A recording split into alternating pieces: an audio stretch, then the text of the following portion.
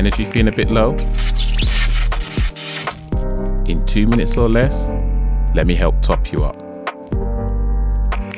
You have a gift. Your gift is so unique, so powerful and colourful that it's only something that you yourself possess and can distribute in the way that you distribute it. A lot of times we can think, oh, there's the billions of people on this planet. How can I be the only one that does what I do the way I do it?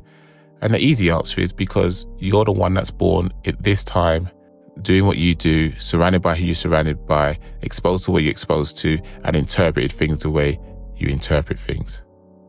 Yes, you may not be the best, in quotation marks, of something, but what does that actually mean? How are you the best? Is it not a matter of being able to perform to a certain set of standards at a particular time in a certain environment? Some people choke under pressure, choke under other people's expectations, but it doesn't mean they're not good at what they do or the best. It just means in those particular circumstances, they were not the best by those measurement of success. Don't downplay your qualities, your skill sets, or your natural gift. Your gifts are yours to do as you see fit with. If you believe in the deity and the deity made you responsible for those gifts, make sure you do the best you can by them and know that you've been entrusted with something special.